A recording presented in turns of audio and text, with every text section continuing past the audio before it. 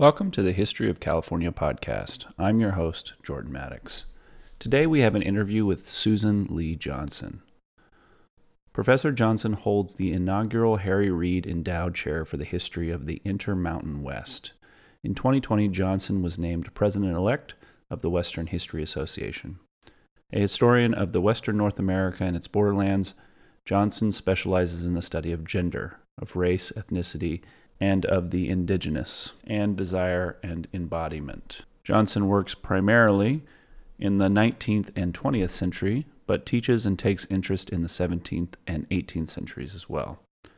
Johnson's scholarship has focused on relations of power in the North American West, both as a place of lived experience and as an imagined place, exploring these themes in 3 book projects. First, Writing Kit Carson, most recently, Roaring Camp, and a new project tentatively titled The Trail the Slaves Made, a place-based history of how Santa Fe Trail connected slaveries and emancipations in the 19th century North America. Chattel slavery and its demise in the East, and in the West, captive taking and coerced labor which died a different death. Our conversation wandered from the Gold Rush to Kit Carson and to our favorite Western films. Let's go meet Professor Johnson.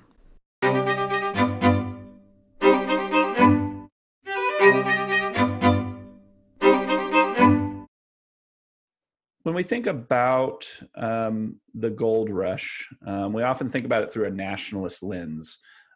We're thinking about the eastern half of the United States getting big eyes for riches and wealth in the West.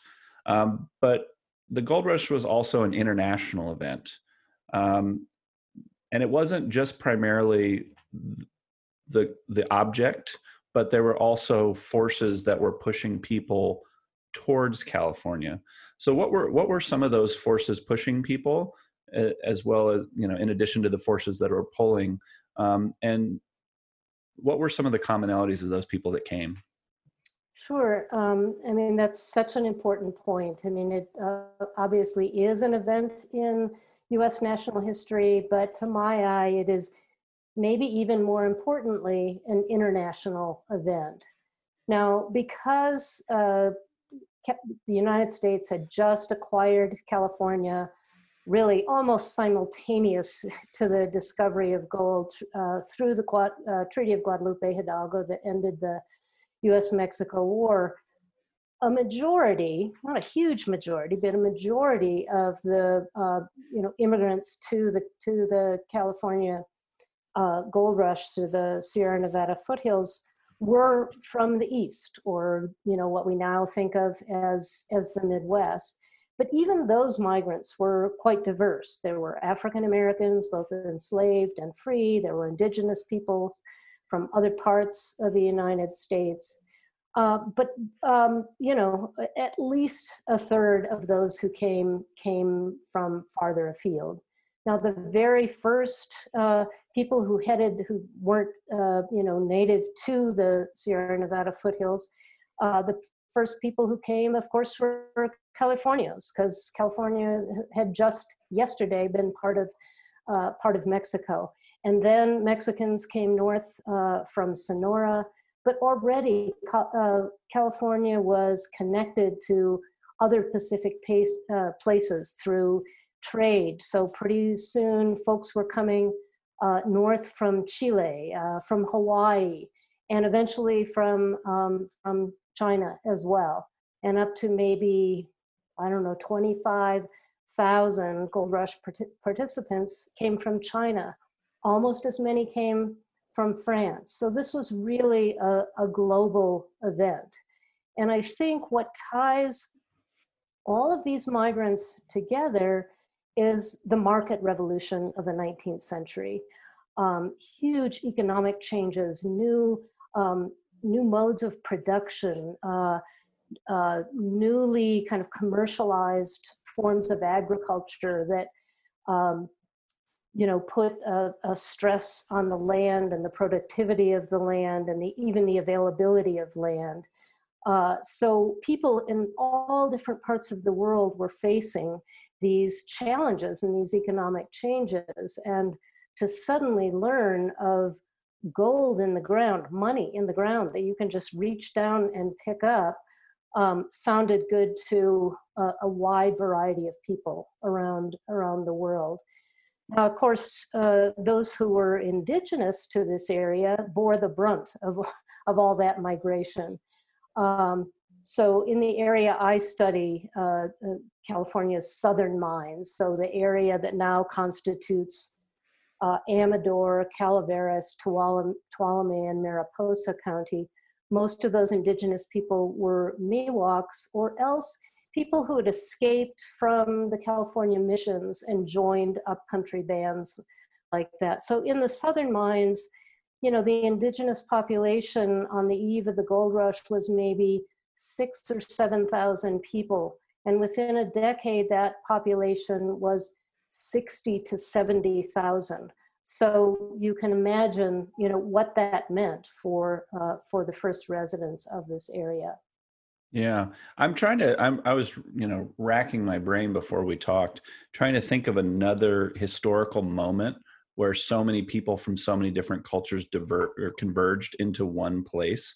And I know that, we've had things like the Silk Road, we've had, like in the Italian Renaissance, there were important port cities, but it does not seem like there was another historical event that quite has this a gravitational pull before. Can you think of something? Or that at least that drew people so quickly from such a wide variety of places. I mean, all trade itself, starting whatever, and maybe the 15th century is pulling people in all different directions, and people are mixing in the Pacific and the Atlantic, and but there is something unique, I think, about the discovery of gold that, especially at that economic moment in, this moment of the market revolution, it drew people so quickly in the matter of a decade. I mean, generally a gold rush lasts about a decade, and California wasn't the first one. There was one in Georgia earlier, but it was certainly the biggest one. And then, of course, it was followed by rushes in almost every Western state and territory in the decades thereafter. Yeah, it's such an interesting and unique moment. And I often like to play, I like the Quentin Tarantino playing alternative history games sometimes, and thinking about how California would have developed more naturally without the gold rush is kind of an interesting thing to think about. I wonder if the Bay Area would have had the prominence it had not this giant kind of moment happened. I just don't know. It's hard to say. Certainly not, and certainly not that quickly at all. And I just think, I don't know. California could have ended up looking more like, New Mexico, another place with a large Spanish-Mexican population. But if there wasn't that draw to bring so many newcomers so quickly, and certainly in a place like New Mexico, Spanish-Mexican power, Hispano power, really continued much longer than it did, and arguably, is still operative in New Mexico in a way that's quite different than what happened in California in the 19th century. So let's talk about your book. Your book on the gold rush was very important to me. I mean, it's one of my favorite books on the gold rush, and I've read quite a few. And I'd known some things about Joaquin Murrieta before. I mean, I think just living in the Central Valley, you kind of like the name is tossed around.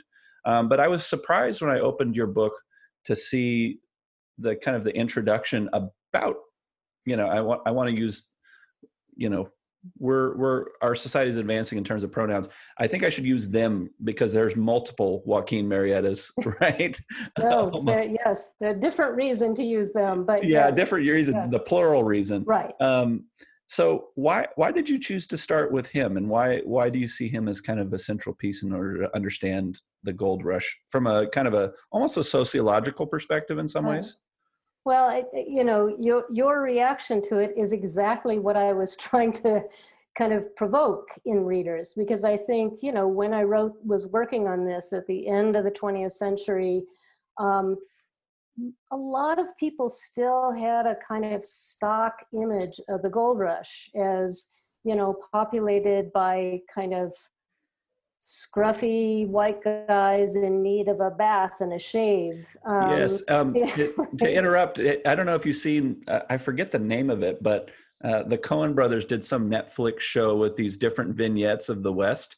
And there's Yes. the little vignette with the guy digging gold in the beautiful valley, and then he gets shot in the end. That's kind of what I think most of us picture. Right. And I mean, that's not a false image, but it's a very incomplete image. So I wanted to start by kind of jolting the reader into thinking of this event as, a circumstance where Mexican families from Sonora would pick up and, move north and, try to seek their fortune. But of course, when they do that, when the Murrieta family does that, they find themselves entangled in, racial and ethnic violence. And Joaquin Murrieta is, hunted down by basically a militia. And yes, you're right. We don't know, was there only one? I think there was, it's kind of like the historical Jesus. I think there was a historical Joaquin Murrieta. But I also think there was a lot of what we now call racial profiling, and many Mexican men seem to be Joaquin. So that was one reason, to just kind of jar people. Another reason is that that pursuit and murder of Joaquin Murrieta happened in 1853. So gold was discovered in 1848. By 1858, really the gold rush is playing out, and people are starting to look for gold in other places, British Columbia, Nevada, Colorado, what have you. So this event happens right in the middle. So I thought it was a sort of a narrative hook for the reader, like to draw the reader in, to say, well, what came before that led to this moment, and what happened afterwards? And I do think that kind of midpoint of the California gold rush, especially in the southern mines, that area that I study, is the moment when white Americans begin to kind of establish dominance in the mines. And it becomes harder and harder for Mexicans, Chileans, Chinese, even Europeans, such as French, to make their way in the gold rush. And finally, you said growing up in California, it's a name that you heard. Maybe you didn't know a lot about Joaquin Murrieta. I certainly had never heard of him until I think I read some Chicano history book when I was working on my master's. And yet what I learned is that, Joaquin Murrieta was sort of a folk hero in some Chicano communities. And so it kind of a Robin Hood figure, kind of, stealing from the rich Anglos and giving to the poor Mexicans. And so I wanted readers to think about, why do some memories of the gold rush, some stories, get preserved in some communities and not in others? And why do some stories, some images of the gold rush sort of have such staying power? That kind of scruffy white guy, in need of a bath. Why is that the first image that comes to mind, instead of Joaquin Murrieta or his, or his spouse, Rosa? Yeah. I mean, I think, there's this kind of mythologizing that happens. And then, there's the different Californias, right? There's the Central Valley, there's the Bay Area, there's Southern California, there's different Californias politically. There's all these distinct communities that make mythologizing interesting. And I do want to talk about this kind of myth. So before this episode airs, there have been an episode with H.W. Brands where we talked about the myth of the gold rush. And he ties a lot of it to this kind of Silicon Valley strike it rich mythology that has stuck with California.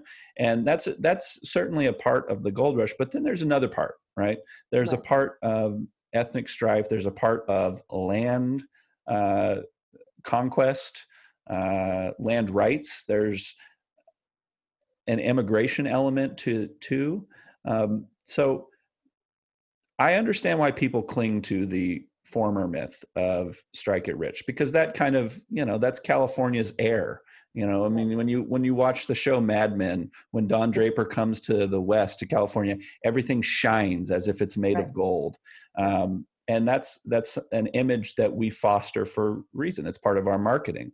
At the same time, I would say ethnic strife probably is more central to California history than a strike it rich myth, because it follows us through. I mean, all you have to do is look at, the Black Panther movement emerging in Oakland, or the Braceros in Central California, the Watts riots. I mean, this has been something that's made up California history from the beginning, but it's not really seen as connected to the gold rush, is the point I'm trying to make.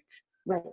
Would you agree? Well, I absolutely agree. And I would say it's just hard. I understand that way of thinking about the gold rush, that it, establishes this California as this place where you can get rich quick. But it's really hard historically to draw a straight line between the gold rush and 20th and 21st century venture capitalism. So much intervenes. The market revolution, the beginnings of the industrial revolution, the rise of a service-oriented economy. There's no direct. You can't just go from the gold rush to Goldman Sachs. Right. There's so much in between, and it's. Yeah, so for me, the diversity of the gold rush and the incidence of dispossession and exploitation, and just the intermixing of peoples and cultures, that I think you can draw a pretty direct line. And especially the area that I studied, the Southern Mines, that was the more diverse of the areas. So just for your listeners' benefit, there were three main gold mining areas: the Southern Mines that I've talked about, and the kind of area of the foothills tributary to the San Joaquin River; the Northern Mines, the area of the foothills tributary to the Sacramento River; and then a third area way up north they call the Shasta Trinity diggings. And the Southern Mines of those three areas was by far the most diverse. So many more Mexicans, many more Chileans, many more French people.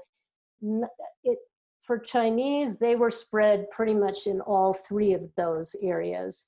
And actually more of the African Americans who ended up in the gold country ended up in the Southern Mines for complicated reasons. So to me, the Southern Mines looks so much more like what California looks like now.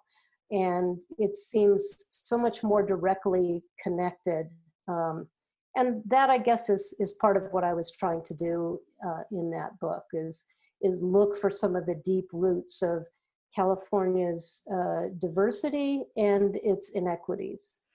Yeah, and it's not that I'm just, I get this a lot from people, especially because I'm in a more conservative part of California. When historians focus on negative elements of history, it can be kind of seen as like, well, it's this discourse that they associate with kind of college professors or something. It's just a history of inequities. But the truth is that for most of the history, it's been pretty triumphalist in our approach to understanding things. And we're just trying to create some parity here, understanding the positive things. This drove a lot of people, created a very diverse state. But also there's a history of inequity as well. And so that I think it's a balancing act. And that's what I'm trying to do. And I think that's what a lot of good scholars are trying to do as well, is just tell the story as accurately as we have it. So I do want to transition to talking about Kit Carson. So Kit Carson is one of those interesting, speaking of mythologies, he's one of those interesting mythological characters because he seems to like just appear at important moments all the time. He just, we were just kind of going through the Mexican-American War in California, which I just call the short history of tiny skirmishes. And Kit Carson just shows up at the end as part of a kind of train of soldiers coming from the East. And it's, he's like that. And he's such an interesting character. Can you talk a little bit about who Kit Carson was and then how you see his role in the grand westward expansion? Right. So that moment when he comes to California in the 1840s, at the time of the war, he is acting as a scout and a guide for John C. Fremont, who is a U.S. Army explorer. But that moment, and that's really how Carson became famous, through his association with John C. Fremont, because he served as guide or scout on 3 of his 4 Western expeditions. So that's kind of maybe midway in his adult life. He was born in Kentucky, but grew up in Missouri, grew up in a white slaveholding family, was apprenticed to a saddle maker and didn't like it much and followed the Santa Fe Trail to New Mexico in 1826. He was active in the fur trade, so he was a fur trapper, a buffalo hunter, and then went on to serve as a guide and a scout for John C. Fremont. And that's when he kind of came to the attention of many Americans because of John C. Fremont's writings and also the writings of Jessie Benton Fremont, Fremont's wife. They both loved Kit Carson, and they probably were the ones who first made him famous.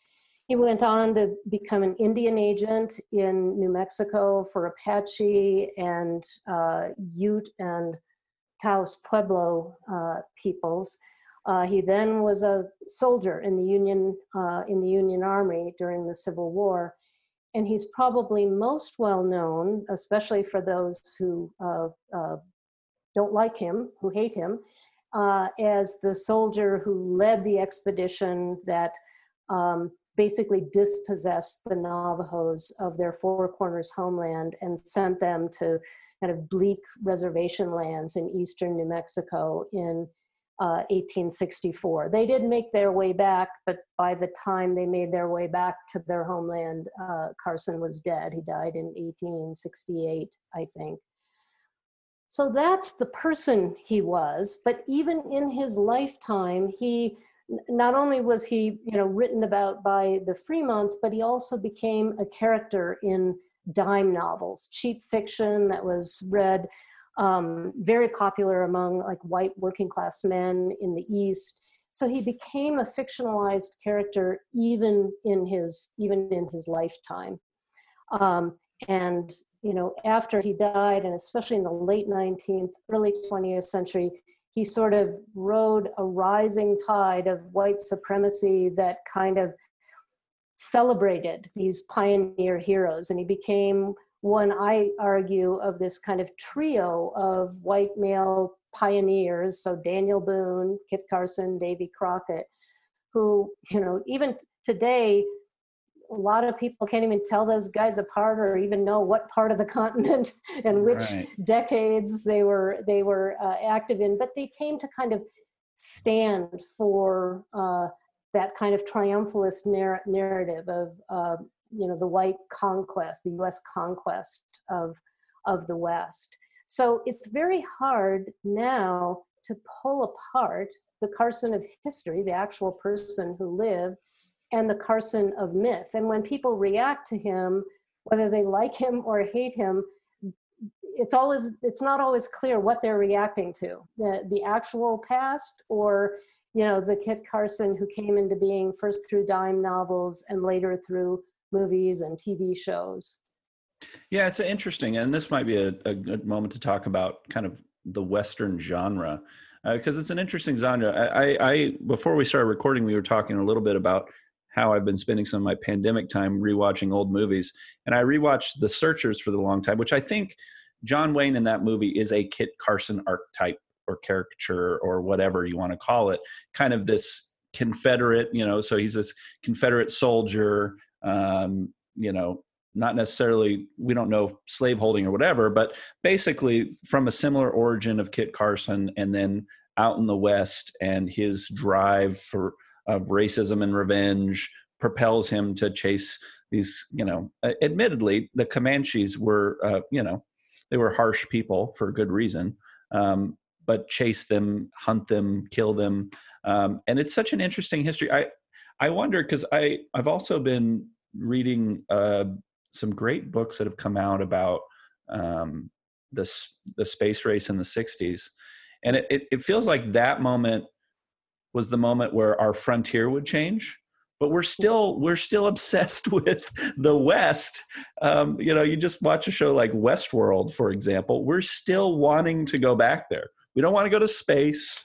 I mean, maybe Elon wants to take us to Mars, but we still want gunslingers and all this stuff. So how do you look at kind of that genre of Western history, and why do you think it persists with us? Well, I'm not sure it persists in quite the same way. And I'm thinking of films like John Sayles' Lone Star, or this year the big box office, well, I guess nothing's a box office smash, but right. Netflix the couch smash. First Cow. Have you seen that yet? No, I haven't. Oh, you need to watch it. I mean, it's a kind of a morality tale about the pursuit of riches in the West. Historically, some of it's kind of off, but as kind of metaphor or a kind of comment on the Western genre, it's a pretty brilliant film. So I do think that, even at the height of the Hollywood Western in the 1950s and 60s, we see changes. So, whereas earlier Westerns tended to be more celebratory, more triumphalist, by the time you get to something like Gary Cooper and High Noon, that's a much darker vision where, he goes off and, to catch a bad guy, but the community basically doesn't support him in that venture. And the movie ends with him tossing his sheriff's badge in the dust and just, leaving things. And then that brings me then back to something like John Sayles' Lone Star, which begins with a sheriff's, a star in the dust, and tries to excavate a much more complex version of Western history that acknowledges that much of the West was part of Mexico, that at least touches on the presence of indigenous people. So we are still drawn to the West, but I think, filmmakers and other image makers have done some kind of interesting things in the last, 20, 25 years. Yeah, I agree. I mean, there's definitely it is a, almost universal transition between The Searchers and Dances with Wolves, or even Unforgiven. Some of those movies in the 90s. And it feels like my favorite movies are the ones in which there's a corrupt sheriff, and they got to come in. I mean, obviously that's, some mythologizing too or whatever, but I feel like that is those are the ones that are more palatable, because, and they're probably more truthful in some ways. I don't know. It is a hard history, and I don't, because, I talk about this stuff with, my dad also loves Westerns, and we'll talk about this stuff. And, I think there's a sense in which we do have to acknowledge that there was a lot of violence between Native Americans and, settlers. But at the end of the day, who was showing up where? And I think that's the kind of the current that I'm trying to push. I'm very curious about the inspiration for the book writing, Kit Carson. So why did you choose to focus on these two women writers, and how do their images kind of compare with the scholarly discourse on Kit Carson? So when I began this book, I thought I was writing a very different book. I thought I was writing a book about Kit Carson and focusing. I just sort of gave you his biography earlier without mentioning anything about his intimate life.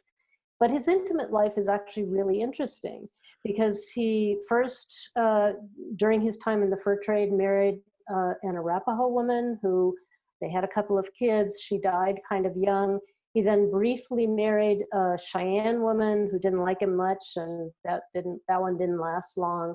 And then he married into a prominent northern New Mexican family, the Jaramillo family in Taos. And it occurred to me that, those marriages, what he was doing was marrying into communities that really still held sway over their own geography of residence. So Cheyenne and Arapaho people were among the most powerful people in the Central Plains in the early and mid 19th century.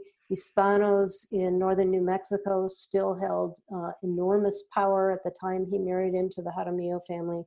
And I thought, well, wouldn't, take this stock figure, the dime novel figure, look at him as a historical figure and put his intimate relationships into dialogue with everything else he was doing. And that might provide a kind of window on the transformation of, what was then the Mexican North into the US Southwest.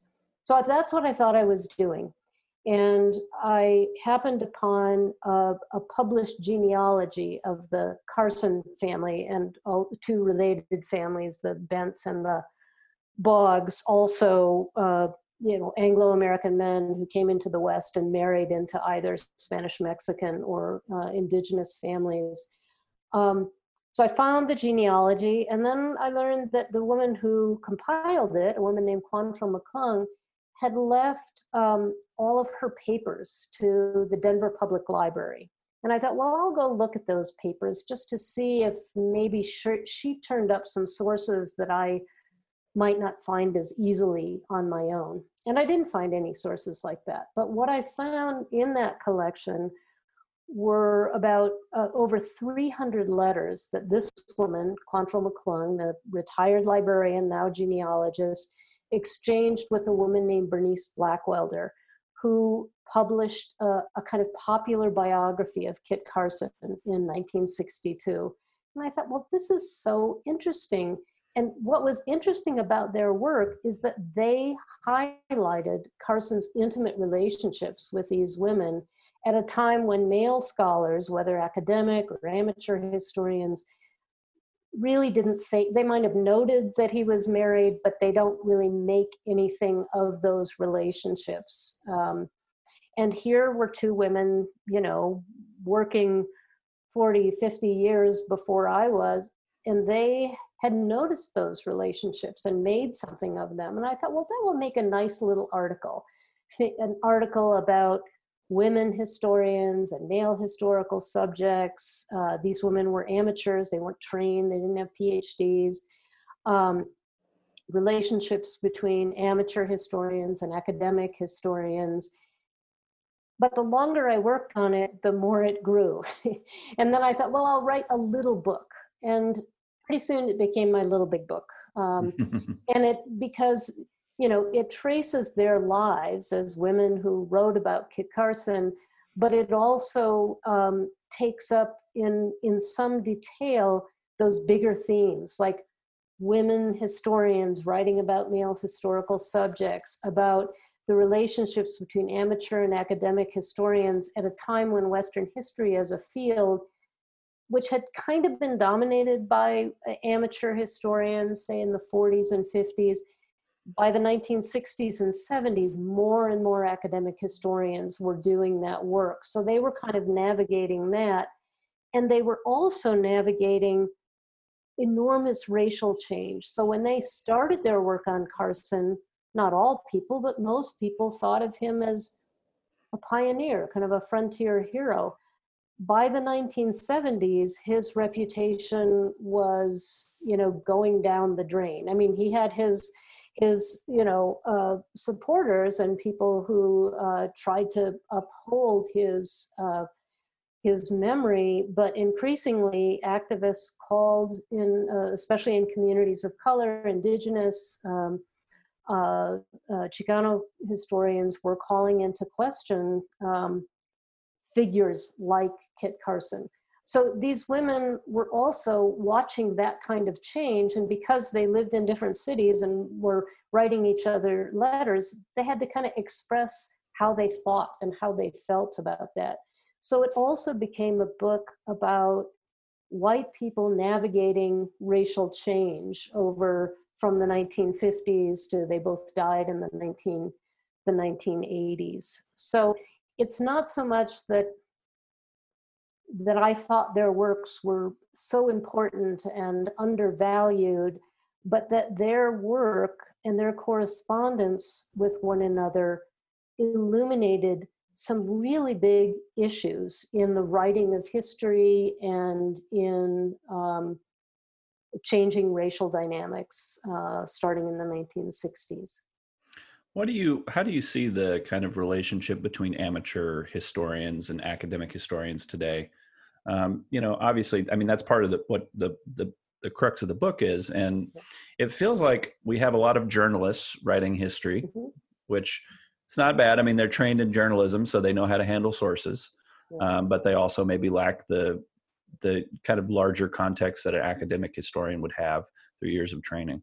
But then you have kind of a third category, which I call locals and kooks, which are people that write, family histories or histories of subjects that they're amateur experts on that just are, maybe they give them to a few family or friends, or they might be at the local museum or something in the gift shop, but are not given the same kind of weight just because they don't have the credentials.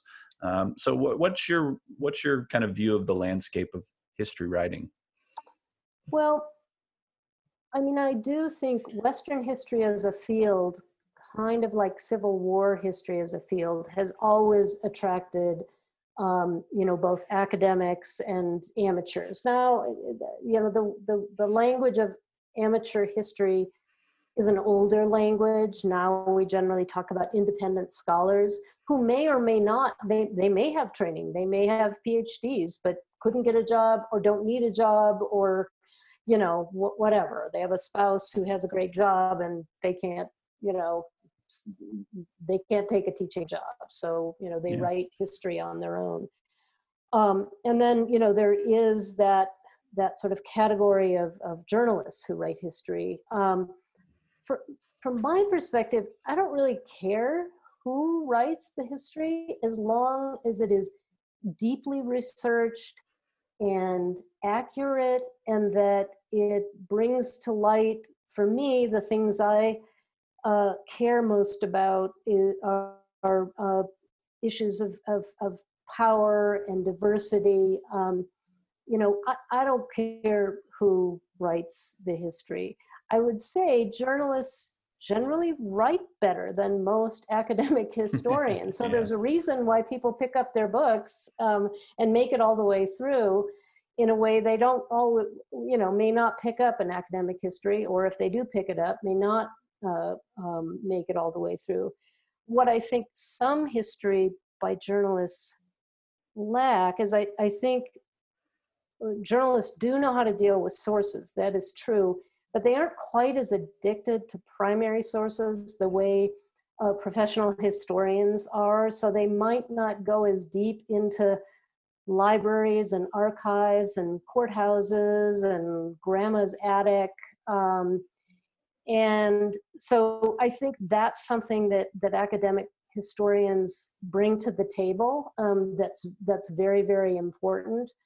Um, but maybe because I'm a Western historian, I tend to welcome whatever kind of interventions people make, and it doesn't even have to be books. It can be public history sites, museums, or signage on the highway, or podcasts, or whatever people are doing. And I think that's true also um, of the major organization in our field, the Western History Association, that it's a very welcoming place for academic scholars, but also for public historians, independent scholars.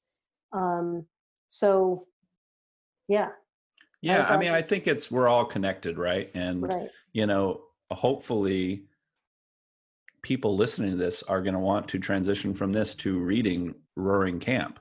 I mean, that's the idea, right? Is that we're skimming the surface, and provoking people's curiosity is the objective.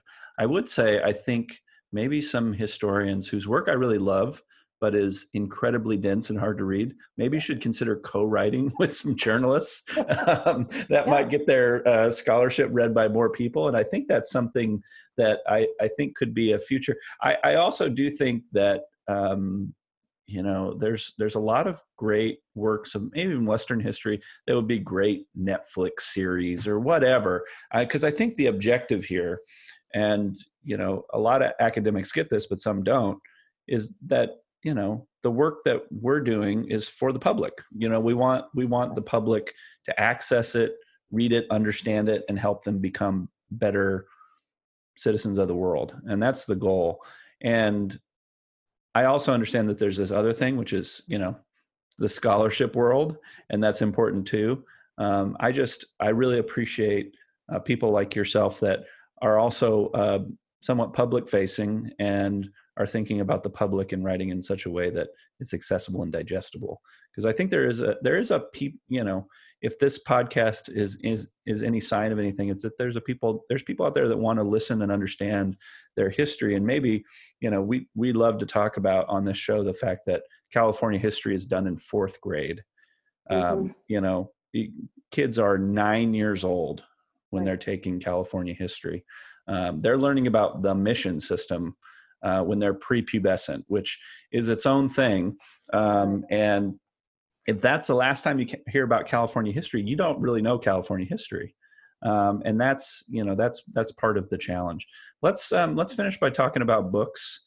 And maybe we'll talk about books and favorite movies as well, Westerns, because we were talking about it. There's so many good ones. It's hard to even make a list. But let's start with books before we go to movies. What are some books on Western history that have been important to you? So I anticipated that question, and I was thinking about it and thinking, and what worries me about just kind of listing my favorite Western history books is that I'm the president-elect of the Western History Association. Okay. And to choose, 2 or 3 or 4 books when I can easily come up with 20 or 30 or 40 books that have shaped me, as a historian. So as I thought about this, I thought, well, what else do I want Western historians or people who are interested in Western history to read? And you mentioned earlier that you've been thinking about poetry and talking to poets. And so I actually started thinking about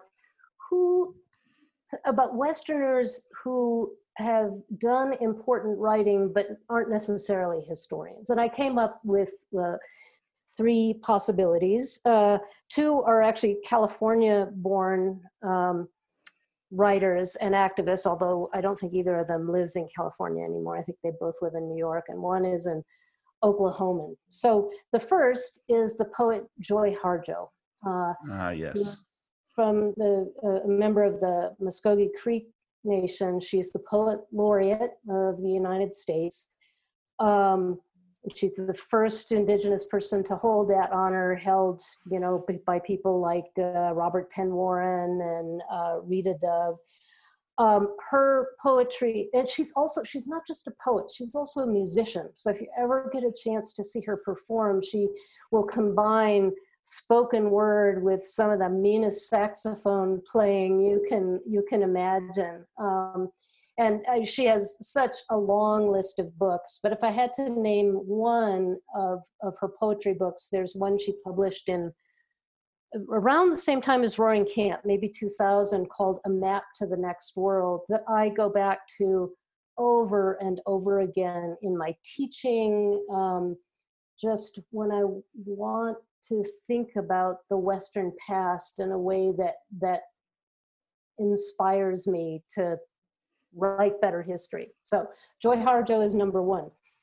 So the Californians, or California-born writers, the next one is a novelist, the novelist Julie Otsuka, who I think she was born in Palo Alto and grew up in Palos Verdes. And she has a couple novels. She writes about Japanese Americans. The first one was called, I think it's called When the Emperor Was Divine.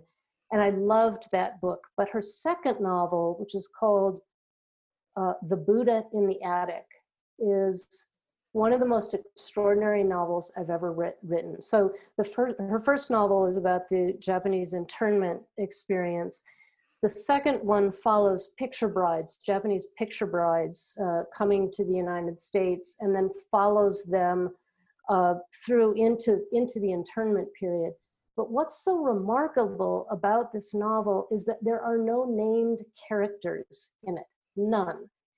It's like a collective biography of these women. There are individuals that you kind of get to know throughout the book, but I don't know how she did that, to create a collective biography where there are individuals, but there is no central protagonist who you follow through. It's one of the most extraordinary books I've ever read. And, it's historical fiction, so I love it. The third person is not really primarily a writer. She's an activist and a filmmaker. Her name is Amber Hollibaugh. She's grew up in a working class family, but born in Bakersfield, California. But she is an activist, has been an activist her whole life, working on issues from abortion rights to LGBTQ, health disparities, all sorts of things. But she's also published a number of really wonderful kind of essays and interviews that she's collected into a book that I have to look down here at my notes to get the title right. It's called My Dangerous Desires, A Queer Girl Dreaming Her Way Home. And it's just an extraordinary book. I mean, I think she has pushed feminist and LGBTQ communities to confront and address issues of class in a way that few academics have. So if I was going to tell Western historians to read outside of our field, or people who care about Western history to read outside of that field, but to connect it to the West in some way, I would point to those three writers, Joy Harjo, Julie Otsuka, and Amber Hollibaugh. Yeah, there's so much great poetry and general nonfiction to read. And, what if you're making the case to a historian that they should read more poetry, what's a simple case for that?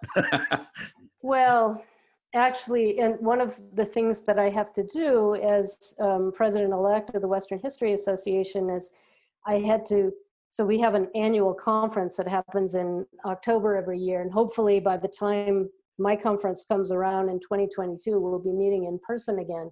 But I had to establish a theme for the conference, and I chose something from one of Joy Harjo's poems. I don't know if I have the title of the poem in my head, but it's a poem about protocols of place.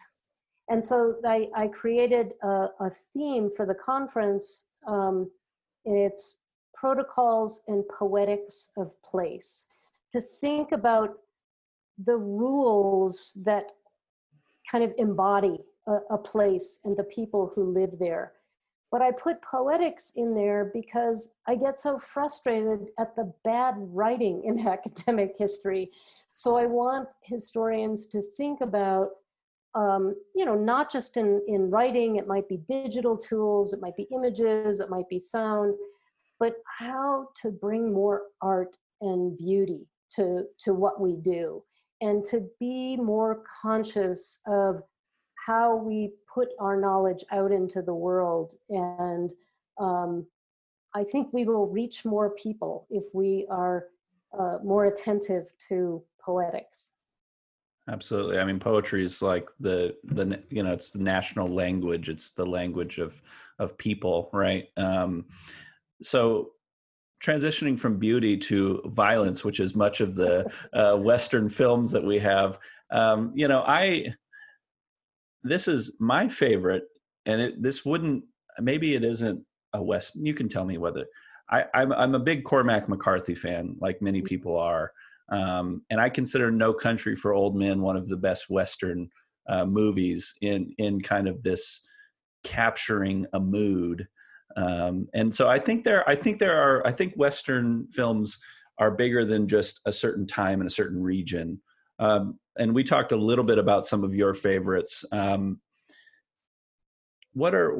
If you had a list? I hate list questions, but if you had a list, what are some of your favorites that would be on that list? Well, No Country for Old Men would be up there. So you consider it a Western film as well? Oh yes. Yeah. I mean, it's very much about the consequences of violence, and there's that moving line. I'm actually thinking about the story now, but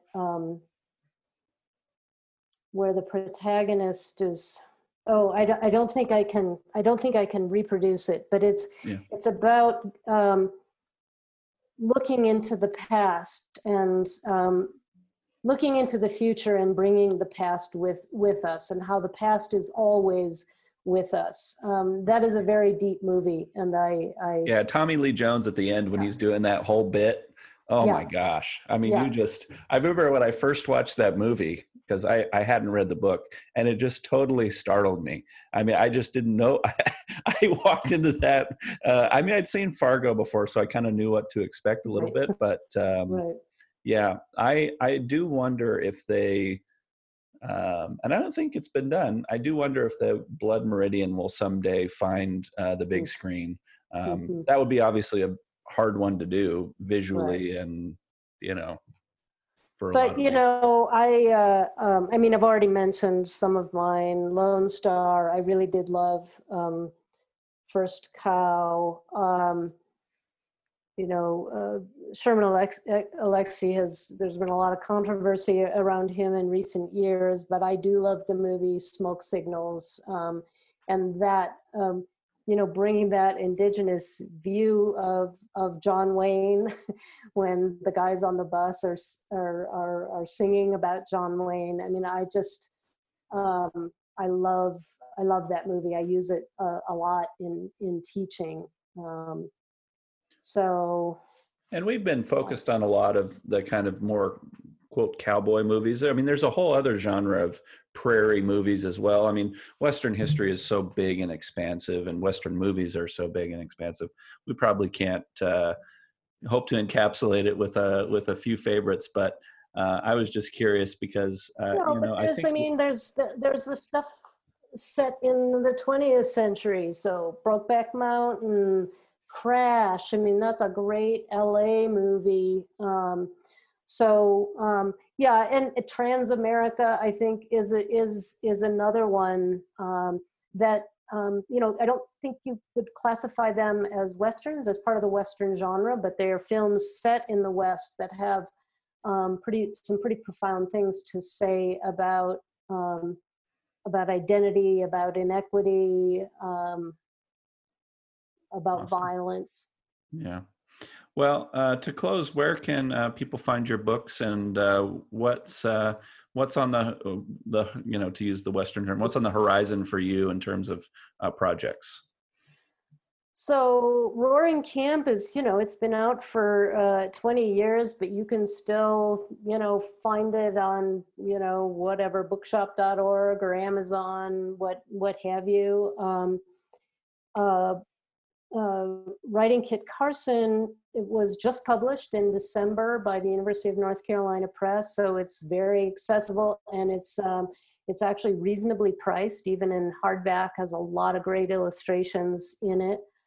And I'm now working on a book that looks, I am finally going back to the 19th century after writing about these 20th century women. And I'm interested in how the Santa Fe Trail, which connected Missouri and New Mexico from like the 1820s to the 1870s, how it also connected two very different worlds of slavery and coerced labor. So black chattel slavery, the kind of slavery we know the most about in Missouri and points east, but in the borderlands in New Mexico, in that area, the world of indigenous slavery. So indigenous people trading other indigenous people, back and forth, selling indigenous people to Spanish Mexicans. This whole world of captivity and coerced labor in the borderlands, and the Santa Fe Trail literally connected those two worlds. And these unfree laborers, African American, indigenous, and others, both traveled that trail and crossed it, going, from north to south and south to north.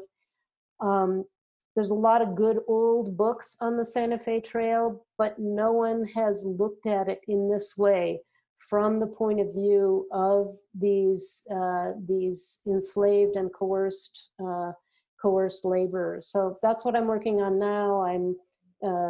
Right now I call it The Trail the Slaves Made, but I'm sure it'll have a different title when I finish it. Yeah, the Santa Fe Trail is one of those trails that's, we've all, I won't say we all, but a lot of us have played that first video game, Oregon Trail. And so we have the Oregon Trail in our brain. And the Oregon Trail is just something, it's like a vocab word that you learn in school. Right. But Santa Fe Trail is not talked about in the same way. Trail. The Oregon Trail and the California trails and the Mormon Trail were more trails of migration. People migrated. The Santa Fe Trail was a trading trail. It sent, silver, Mexican silver and mules to Missouri, and sent manufactured products, cloth, shoes, from the eastern United States down into New Mexico. People traveled it too, and some of those people were enslaved, but it's a different kind of trail than the California or Oregon trails.